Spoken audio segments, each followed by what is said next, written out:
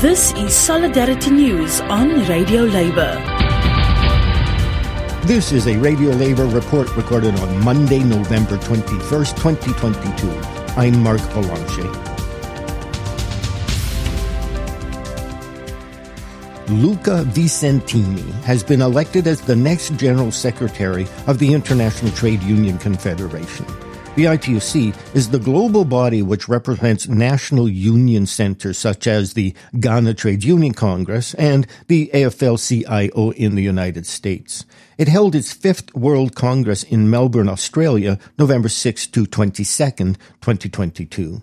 Mr. Visentini has been the General Secretary of the European Trade Union Confederation, the ITUC, since 2015. I talked to him before his election and asked him to outline his objectives for the ITUC. My major objective is to make the ITUC stronger. We need to deal with enormous challenges that come from the COVID crisis, before that the financial crisis, and now increasing conflicts all around the world, starting with Ukraine, of course. All this requires a very strong and ambitious trade union movement. And there is a need to achieve this, to put in place a series of actions. The first one is that we need to increase our influential role at global level, making sure that the ITUC can really be a very strong negotiator towards the multilateral institutions, towards the employers, the multinational enterprises. We have to make sure that we can really be an actor in the global dimension to achieve important results for working people. What are some of the major issues facing workers around the world that the ITUC could help address? I would say at least 4 things are major challenges for all of us. The first one is increasing conflicts all around the world. We have now this horrible war in Ukraine, but it's just one out of many conflicts that are putting peace at risk in the global dimension, but also challenging democracy and democratic values, human rights, that when war is there, workers cannot be protected. They cannot live decently. They cannot have decent jobs. They cannot have decent living conditions. And democracy more in general is put at risk. So addressing the peace challenge, building peace, making sure that we can stop conflicts and protect people from conflicts is the first element, I think, in our action for the future. The second one, that is to some extent also connected to that, because it's also very geopolitical, is how we can make sure we can change the global economic model.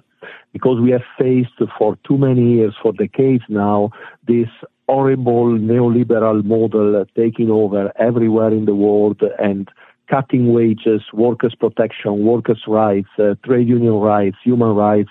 All this is put at risk by this neoliberal and austerity developments. So changing the economic model at global level, making sure that each and every country can develop properly and that working people can get a fair share out of a different and more sustainable and inclusive economic model. The third challenge that I really see as crucial for the trade union movement is just transition. How to make sure that we can manage the climate and digital transformations in a way that nobody is left behind, in a process where people can feel to be involved, where if jobs are destroyed, more and better jobs can be created, and we can really make sure that everybody is involved and included in a more sustainable economic and transformation model.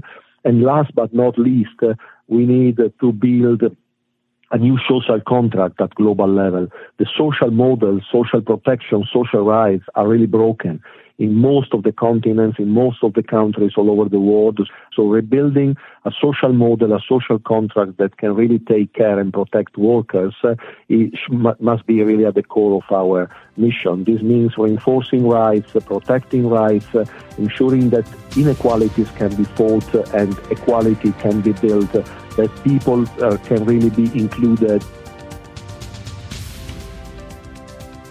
And that's it. Labor news you can use. You can listen to our daily newscasts and features at radiolabor.net. I'm Mark Boulanger. Thank you for listening. And remember, it's all about global solidarity.